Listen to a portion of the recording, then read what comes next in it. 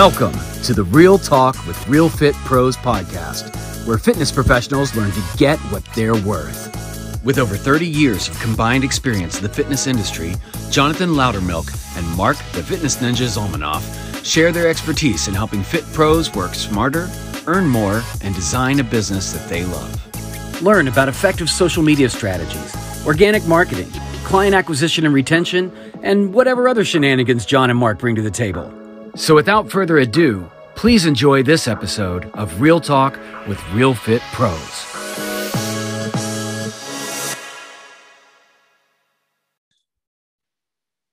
Welcome to another episode of Real Talk with Real Fit Pros. It's your boy, Jonathan Loudermilk, your host with the most. And as always, I've got my main man, Mark the Fitness Ninja Zalmanoff with me. And we've got one of our very special clients here with us. This is going to be one hell of a show, packed full of gold nuggets and, of course, some shenanigans. But before we get into our guest of the episode and get into the shenanigans and all the things that we do, I need you to take a second and help the Fit Pro Bros out.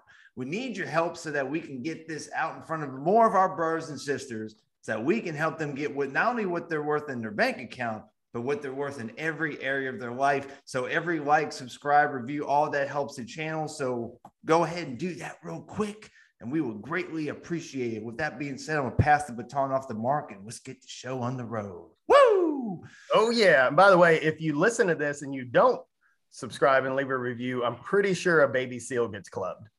So, yep, that's true. That's true. Leonard had to be put down last week. I really liked him. Poor Leonard. You know, we raised him from a pup and everything. Then I had to put him down because you didn't subscribe to the channel. It was sad. Got clubbed. Yeah, got clubbed. It happened. It's a great day. You know, the sun is shining. I got a Celsius in one hand. I got my Remarkable tablet to my right hand side. By the way, Remarkable Celsius, I am available for sponsorship opportunities, so just contact me, hit me up. If anybody knows any air fryer reps, that's John's thing. And Monster. Air fryers and Monster. I love it. Today's guest really is a special guest today, because this is not only a client of ours, this is a good friend of ours. This is somebody that we've got to grow beside over the last year or so, year and a half, maybe. And it's always rewarding when you coach people and you see like exponential growth. You know, we always expect people to do some level of success and do the things, but our guest today has taken the bull by the horns and is just blowing it out of the water. She is a fitness professional. She runs her own show. She's going to tell you all about that. She's a mindset coach. She is a wife to a serial entrepreneur who we've actually had on this show before. She's a homeschooling mom to 4 kids. God bless her. 4. And when you get to know her a little bit, you'll understand why that's actually a really good thing, because we need some more freedom in this world. And I know she's instilling her love of freedom into her kids. She is passionate about helping people create a life that they love. Ladies and gentlemen, without further ado, Kirsten Smith. Welcome to the show, Kirsten. Thank you for having me, guys. Woo. You know, when the 3 of us were chatting a couple weeks ago, I swear we've had you on here before. And I realized, like, you've been on my podcast, but you haven't been on this one. Mm-hmm. And you have all kinds of exciting shit coming up. So we'll dive into that in a minute. But first, story time. We were just talking about this. Yep, so what you got for us? I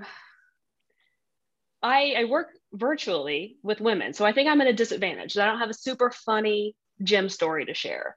But my husband and I own a gym, but I also like pay to go to another gym so that they'll watch those 4 kids of mine, because my husband won't watch them so I can work out. So I go to the gym and I'm obsessed with the absolute train wrecks that people will put together at the gym.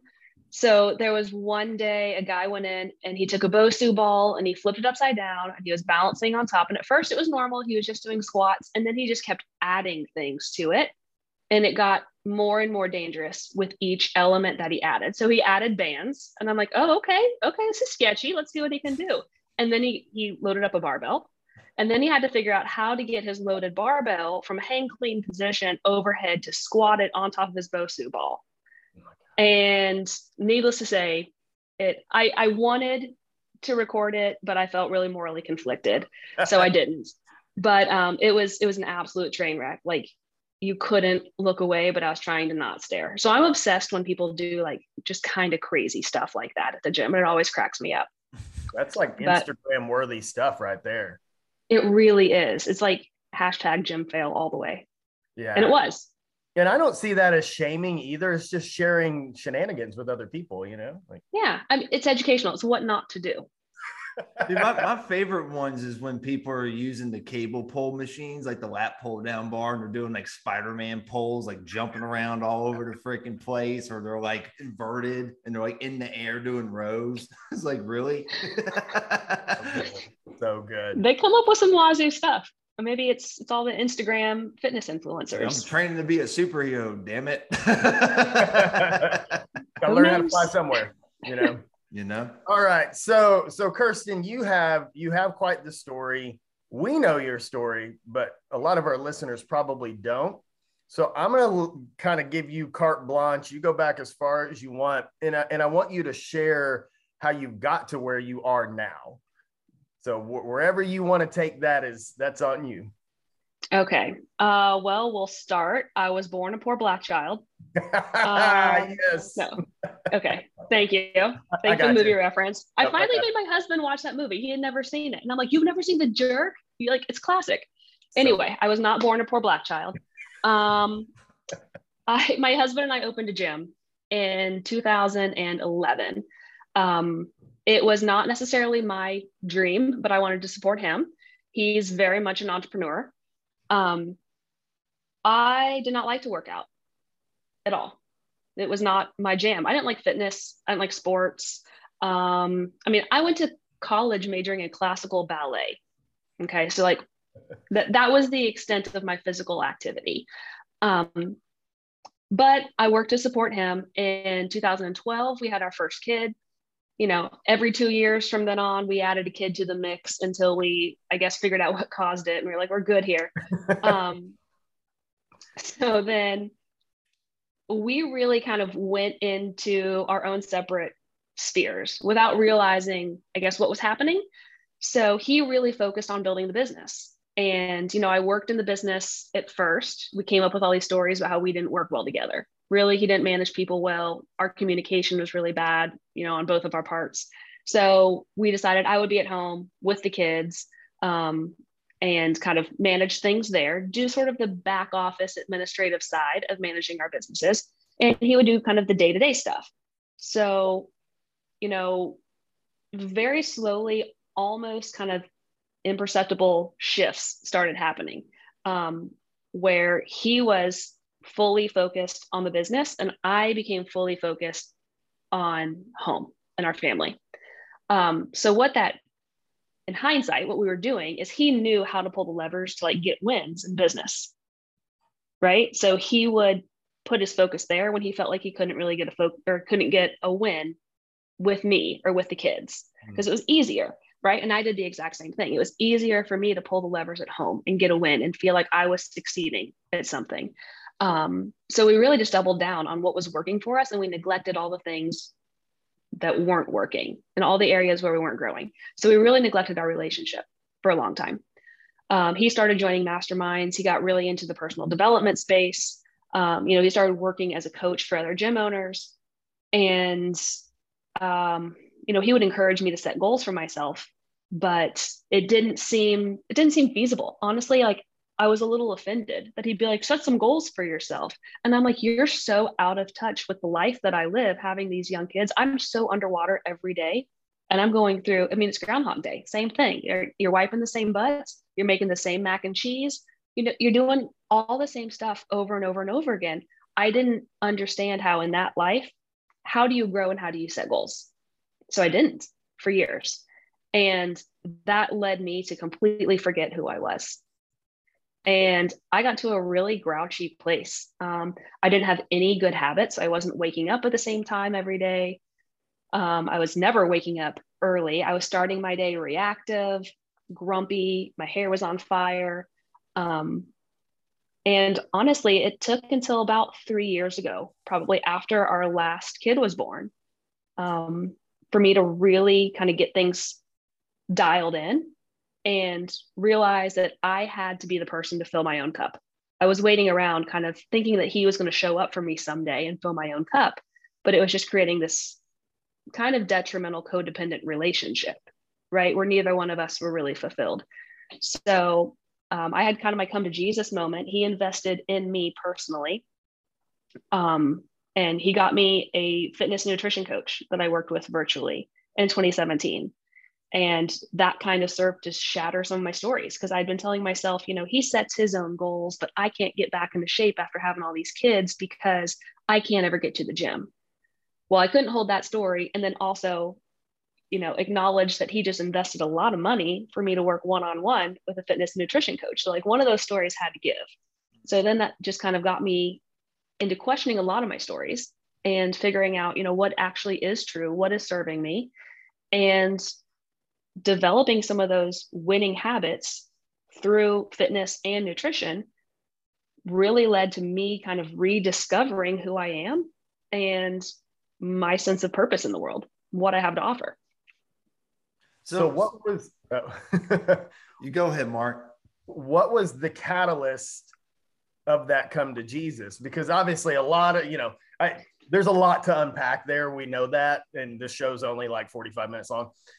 But, you know, I think we all have that point in our life, whatever the problem is, where those of us who choose to grow, we're like, okay, fuck it. I can't do this anymore. Something's got to give. So you said you had your fourth kid. It happened somewhat after that, but was there a moment? Was there a situation? Did something happen when you're like, okay, something's got to give? Yeah, without a doubt. So at some point when I was pregnant with our fourth, I thought we weren't going to stay married at all. We had completely grown apart, and we'd had this pattern for a really long time that I think a lot of married couples fall into, right? Where like it was easier for us to not communicate. Like we were just going through the motions, kind of the wash, rinse, repeat, put the kids in, eat dinner, bathe them, put the kids in bed, and like sit in the living room, turn a show on Netflix and scroll on our phones, right? We weren't investing in each other at all.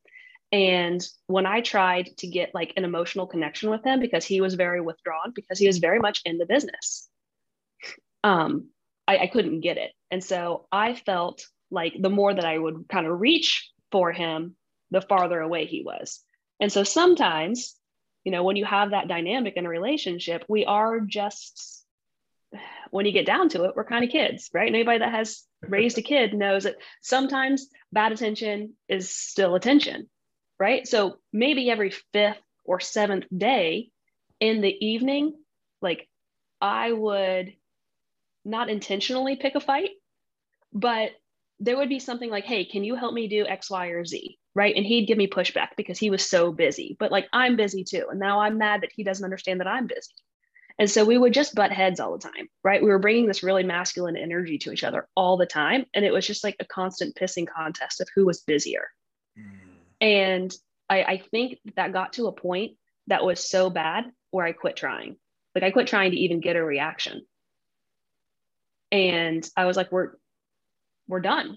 Like we can't talk. We can't get along. Like, are we going to stay married until our kids like graduate and move out? And they're going to be one of those couples that just like stay together for the kids for the next 18 years. Like what other alternative is there? And for me, you know, I'd been a stay-at-home mom. I left a career that I had prepared for. I had no financial independence really. So like, how do you leave your husband? Right. I got like $20 in an old purse somewhere and a bunch of shared bank accounts. Like I felt everywhere I looked in my life at that point, I felt trapped.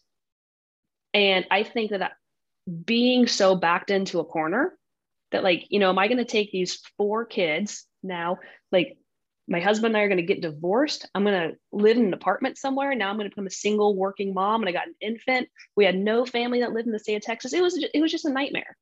And I think that being in that dark place really was the push that I needed to realize that I had to make the best out of a bad situation.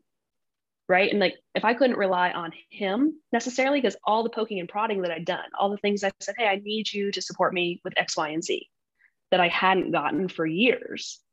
right? Because I kept thinking that it was 50-50 and I was giving my 50% in the relationship and he was not showing up with his 50%. Realistically, he was probably giving his 50%. It just wasn't exactly what I needed, you know? So I think that was the push that I needed to kind of get my own shit together and figure out what I needed to be happy in life. I like that. So, I mean, I study a lot of Stoicism. And so, ultimately all we have control over are our own thoughts and actions. And, John and I, and you talk about it too, but we always talk about extreme ownership. And that's a prime example right there of, you know what, you can't control him. Most of the time, you probably can't control your kids, but what you can control is what you do with the information you're being given, which is why you are where you are now and as successful as you are now. So you have that come to Jesus, you have this moment, you're like, all right, I'm going to actually do something about this. You start working with a coach from that client side. Cause a lot of coaches have never actually worked with a coach, like past high school, they don't go hire personal trainers. They're like, oh, I can do it all on my own. Right. So in the beginning for you, what was that client journey like? It was a little non-existent because, I was working virtually. My coach was male. He was a power lifter. He was not at all, somebody that I would have picked out of a lineup. Plus I was coming from like the CrossFit world.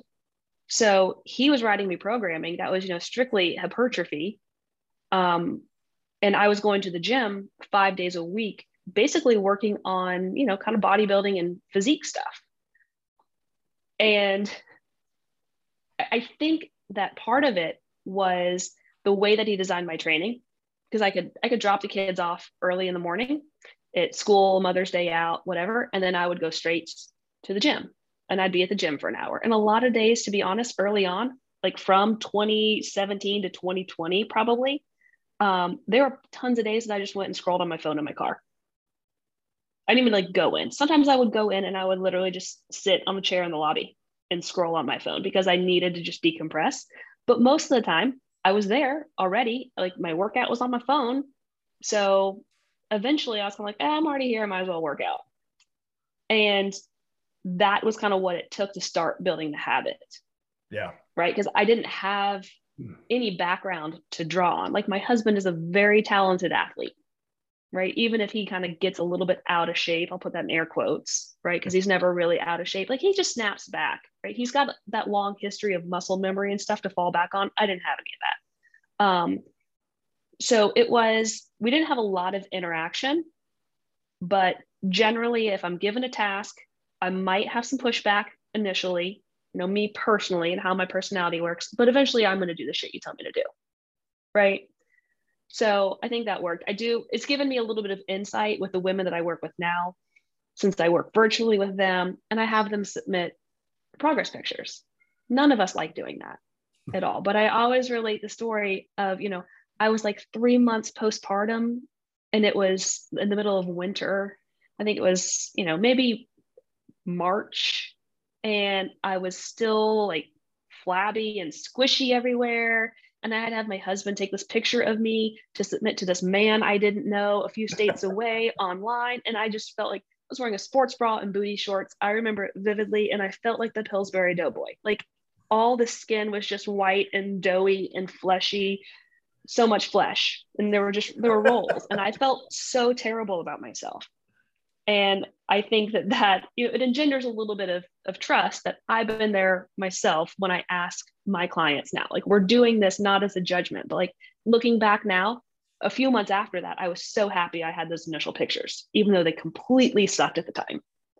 Yeah. And that's what I was curious about was what did you learn either to do or not to do in your own coaching from that experience? I never knew you had like a bodybuilder. That's kind of funny. Yeah. I know. Was it like Jeff's buddy? No, it was through Renaissance Periodization. Oh, okay. Yeah. One of their one-to-one coaches was my first coach. So when did you decide that this was going to be your calling? Obviously you've been in the fitness realm for a long time, with owning the gym and all that, you start get back in shape. Again, was there a moment where you're like, There's some people that need my help, because there's a bajillion of us out there. That's true. But it was totally by accident. And it was so funny how it all worked out because, I had baby number 4, middle of 2019. I ended up getting my nutrition certification just because, when I worked with a coach, that was my first intro into nutrition, which opened up an entire world of possibilities because I realized I'd been, beating myself up in the gym, but it was like I had one arm tied behind my back because I was still eating like an asshole. So, to be honest, I didn't want to acknowledge that I was eating like an asshole because I didn't really count it. But like the pizza rolls and the handfuls of goldfish and all the bottles of wine at night to drown my mom's sorrows, it all counted. But realistically, it was the combination of like having that baby. I lost that weight pretty quickly. And people started kind of reaching out, like people that I knew in the neighborhood, mom friends, stuff like that. And then right after that, we've got spring 2020. And now all of a sudden everybody's gym is shut down. Right. So I figured, okay, well, this is an opportunity to help people. And, I'm just kind of doing my own thing anyway. So I'll share some workouts. So I made a Facebook group for people. I was busy trying to pivot with our gym and move it virtual. So I just set up a little Facebook group. I would share workouts in there. I added, all the ladies that I knew that were now at home with their kids and tried to just post some encouraging stuff in there, which actually is now turned into my Facebook group. And it, initially it was just kind of, I was offering help when people asked for it. I started running some kind of habit-based challenges to keep people pseudo sane. But I didn't really know where it was going to go. I did initially kind of try to turn it into a business because I'm like, there could be something here. This could be interesting. And I did it all wrong. And then I met you guys and you were like, yeah, you screwed all that up. Like, let's redo it. And I was like, okay, thanks. What's really great, it's kind of the classic trainer story of, I got my ass in shape. People started to notice, I led with a servant attitude, but the difference is, and I often wonder whether you can really teach this or not. The difference is you fully embrace this at some point and double down on you to actually make it a business. And so many coaches just dabble and dip their toe in and pull their toe out, dip their toe in and pull their toe out, or they start and it doesn't work and they go, well, fuck it, I guess I'm not supposed to do this. Whereas, again, you have a little bit of an advantage because you have a husband that's driven and motivated and you started being surrounded by other people that are that same way. So obviously that helps, but still, like, you have to show up and do the work, right? Was there a moment in this process where you're like, not only did you feel that you had something in your hands, but like, okay, we're going all in? I think that the way it all kind of shook out for me, I had spent years. So, my background was I spent 10 years in higher education working on a PhD. Okay. I specialized in Arabic and Islamic studies, and my research focus was the justification for violence in Islam. I did a lot of counterterrorism, justifications for suicide bombing, tons of what most people would consider like pretty niche-y, like interesting stuff. And I was good at it. Like, I got recruited to come do my PhD. That's why we live in Houston, because Rice University flew me down here and recruited me. Like, I've always been kind of driven towards a goal, and I don't really do things halfway. So when I decide I'm going to do something, I'm going to do it. Right now, like I said, I might pussyfoot around a little bit at the beginning and then go all in. But once I decide, like, I'm in. I think that giving that part of my life up, something I was used to going to the Middle East like every summer and living there for 3 months and studying, and giving up all that stuff, being like the nerdy PhD girl to be a stay-at-home mom was a huge change. And it was a really big sacrifice. And while I am very grateful for the opportunity, I love my kids, I love the fact that I get to have an active role, in raising them and educating them, shaping them into the people that I think that they need to be in this world, I wanted to do something else. Like that in and of itself wasn't enough. Like I felt called, like I had this little voice in the back of my head all the time that was like, what else? What else? Mm-hmm. And I used to think, well, maybe I'll go back to work. Like when my kids go to school, like, I don't know, what am I going to do at that point? Right? 4 kids, all spaced 2 years apart. Like I don't work for 10 years. I'm going to go like fold shirts at the Gap or something. That's not fulfilling. You know the clip, I mean? Right there, John, by the way. That's the clip. You would crush it at the Gap, Kirsten. They'd be lucky to have you. Thanks. Don't go work for Gap. I won't. But I think that like when the opportunity presented itself and I saw the vision and I had done the internal work to be able to have all the mindset shifts necessary to see what was possible, that is what clicked all of a sudden. And I was like, that is the what else? Like that is what I've been looking for. Like I have an opportunity because of like the struggles that I've been through, the life that I've lived, the things that I've learned, all the mistakes that I've made. I have the opportunity to coach women because I speak their language. I know what it's like to be a real freaking busy mom to kids and try to get your ass in shape. Like it's a challenge, right? And it's different than what a lot of guys are dealing with. So I don't work with guys, right? It's not my zone of genius. So it was really cool to kind of find that spark where, I found that outlet where I could help other people finally. Well, what I love about your story, Kirsten, the most is, and I don't know if you did this on purpose or not, but you got your house in order first because you felt that I was off. And once you got that in order, it gave you the ability to grow the other things that you wanted to grow. And that's one of the biggest things that I see people go through is they don't spend the time to get their house in order. So they either can't get started or they're going, but it's like they're dragging this weight, which is obviously causing a lot of stress. So I think it's awesome that you did that first. And then for you to lean into this, like you simply just serving on the level that you're on and look what it's done. It's giving you opportunities to serve on bigger and bigger levels. And I just love your story, Kirsten, because there's a lot of coaches out there I talk to that they could have chose the other option that you didn't chose, fortunately. And that's why I think it's such a great message that you have, because it's a great inspiration for these other coaches out there. If they just lean into it, get your house in order, and then go serve the people you know how to serve, then all the opportunity out there in the world is there for you to grab. You just got to go get it. So I just wanted to say that. Like, I love your story, Kirsten. It's fantastic. That's awesome. I appreciate it. Yeah.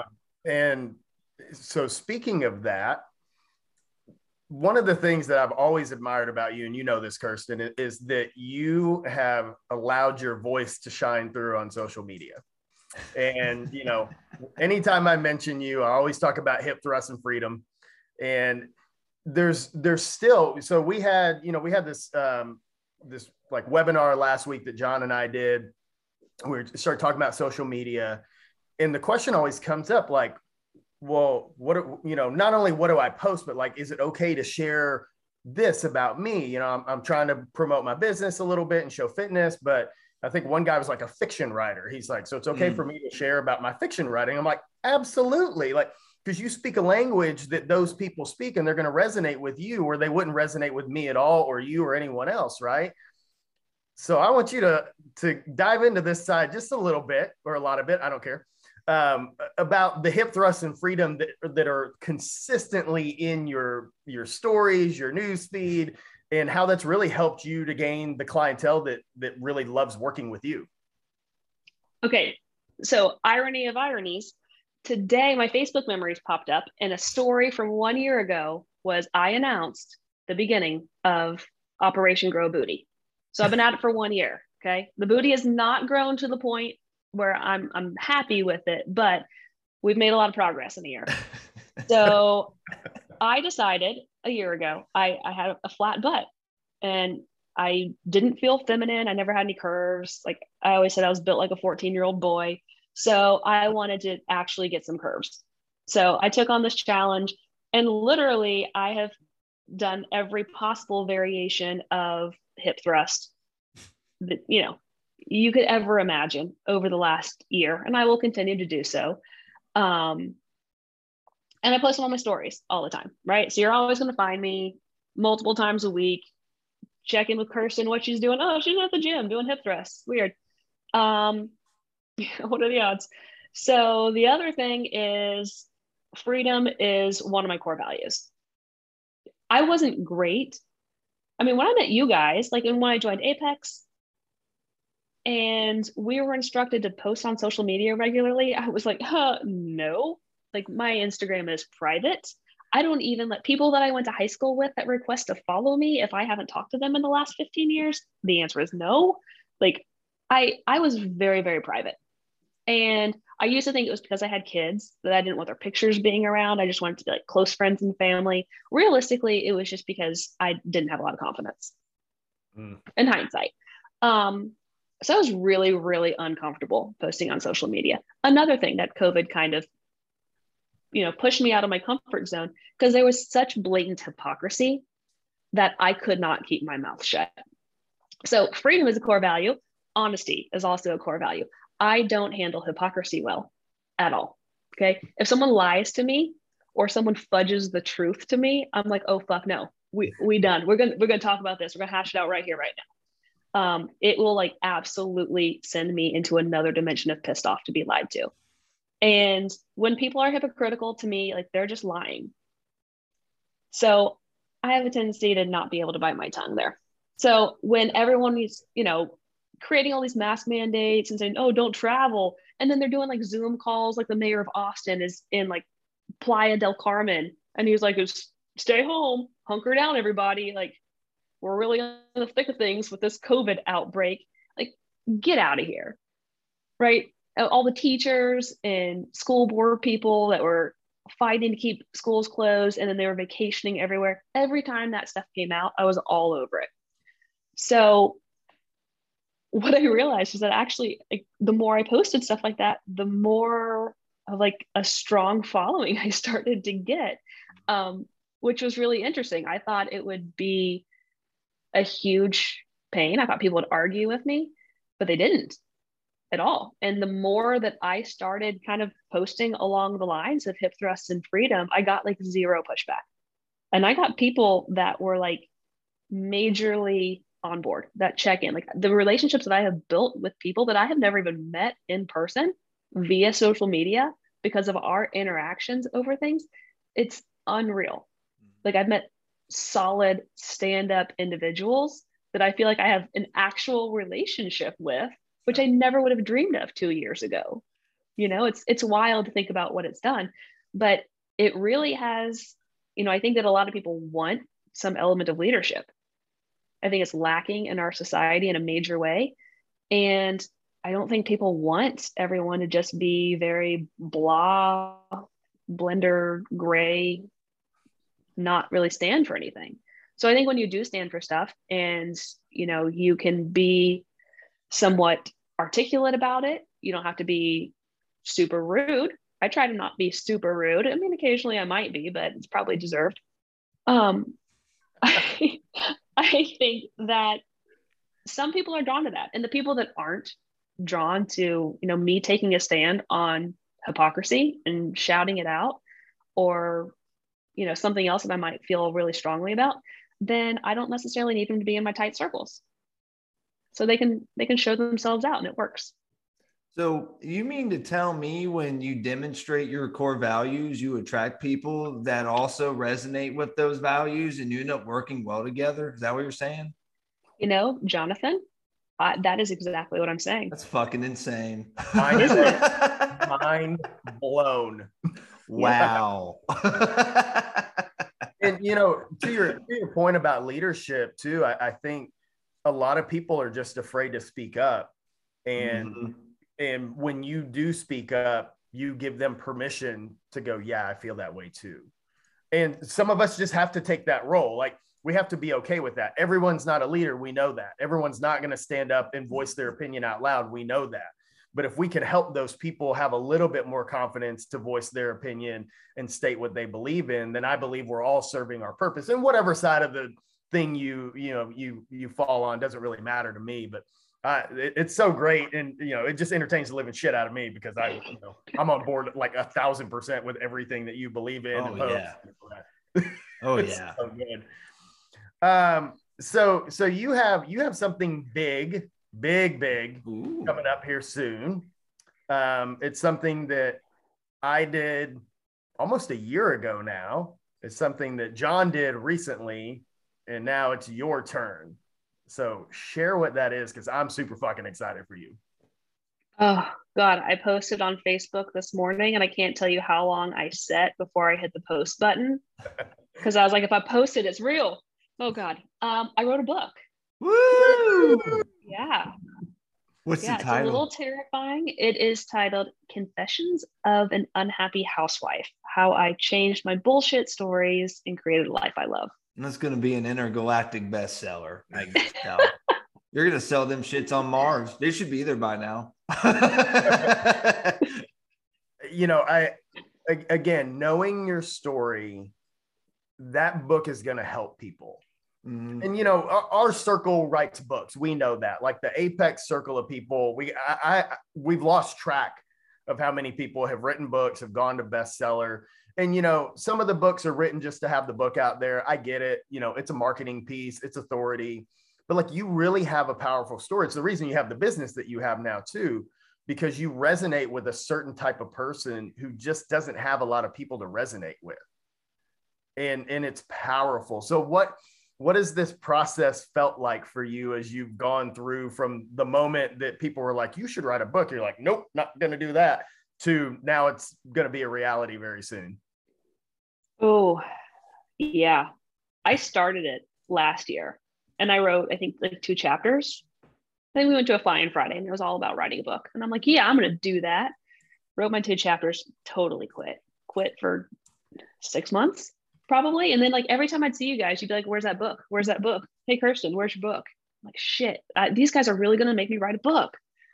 So I finally committed to getting it done. And it was honestly, it was good. It was cathartic, but it's also currently like where I am in the process. Probably one of the most terrifying things I've ever done, because I have this weird mix of like, I want to share my story with people in the hopes that they can relate to it, right? And they can use it to write their own story and not just kind of be a passive actor and think, this is all there is. But at the same time, in order to help people, like, people have to read it, which is really scary. That's the fun part. That's the fun part. Yeah. So I'm stuck in between those 2 emotions. Well, and I'm excited for you because, John and I have both obviously gone through the process, and every time it's still surreal. Every time you see somebody take a picture of your book and send it to you and go, oh, I got your book. Or, hey, I read this chapter and I'm sitting here in tears right now. Or, they post your book in a stack of all your friends' books. It's every time it's still like, wow, like, because it's something no one can ever take away from you. And it's something that so few people will ever be willing to even start the process, much less finish it. Mm-hmm. So, it solidifies you, it solidifies your brand. And I'm truly excited for you to see what it does for you. Yeah. Well, I appreciate you guys and all the, I think I told you, not so subtle and gentle pushes to do the work. Well, what you're going to see, Kirsten, that's honestly my favorite part, is you're going to realize all that pain you went through was for a reason. And that reason is, like Mark is saying, that other person on the other side of the screen or the phone call or whatever that read the book. And you're like, wow, that's why I was put through all this bullshit, so I can come out the other side a winner and show other people that they can have that same thing. And that's why you're doing this. And that's where I'm excited to dig into this and to see you share that with more women out there, because they need to hear this stuff. It's important. So fun to watch. The butterflies. All All right. You know, we seriously, we could just talk for a long time. I got some fun questions for you though. So we're gonna do fun questions. Who has the best butt? Like in the whole wide world? Yeah. If you were like, that's the ass I want, whose ass would it be? Damn. I know. I already starting know. off. You know, can I vote? I'm a guy, but it's Captain America. That's Chris Evans, hands down. I don't know if there's one ass. You can overdo it. Let's be honest, okay? I'm not shooting for like. I don't need to like store a cup on the shelf created by my own ass or anything. That's not what I'm going for. I just would like some kind of not over the top curves. I don't know. I follow some just like bikini competitors that have, you know, some decent butts. I wouldn't say anybody in particular. I'm all about the hip thrust life, but I'm not trying to get over the top with this. I mean, I think you could have too much of a good thing. You know what I mean? Not like J-Lo or Beyonce or, you know, any of them. J-Lo's just impressive because she's like 50. Yeah, I know, man. Some of these chicks and like that Super Bowl halftime show, even Mary J. Blige, I was like, damn, everybody on that show was like 50. Yeah, I'm so excited to turn 40. Like, guys, life is getting better like each decade. Mm-hmm. So I can only imagine by the time we're all 50. It's pretty awesome. Yeah. You know, we know that you are passionate about politics. If you could choose our next president, who would it be? Let's see. Can I write in Ron Paul? Because that should have happened. Literally anyone. Should have happened a decade ago for sure. Yeah, I see on that. Yeah, I would have to go with Ron Paul. I like Rand Paul. I was kind of hoping that he was going to carry that Ron Paul torch. He's been pretty solid. I really like Thomas Massey as well. Kentucky turns out some good ones. I'm a Kentucky girl, so I like to take a little pride in that. I think we need Jocko. Jocko? Yeah, I'd take Jocko. I'm Mark Cuban, hands down. Man, see, I don't know. I think Mark Cuban would be like way too big government. I don't think so. I bet he would. Well, we're having a hypothetical argument now. No, it's like I have a better magical power. You lose, you know. here's what I really think the solution is. We take the people in charge of Chick-fil-A and the people in charge of Apple. I don't care who the people are. We just shove all the higher ups in a room and go, hey, solve our problems. And within 6 months, this thing will be running so efficiently and everyone will be roaming around saying, my pleasure, and all your technology is supposed to work in utopia. So yeah, you probably can't beat that. That's a winning combo. No, to be serious though, there are like two people that are very active in libertarian and, dare I say, anarchist circles. I really like Dave Smith, who has toyed with the notion of running as a libertarian. He knows he's not going to win, right? But his goal is just to expand the conversation, right? And challenge the duopoly. And I really like Michael Malice a lot, because he's a straight up anarchist, and he will push, what you think is all of our preconceived notions about how things have to work. He'll challenge. I dig it. All right, last question. If you could have a billboard with a message on it for all the world to see, what would be the message on your billboard?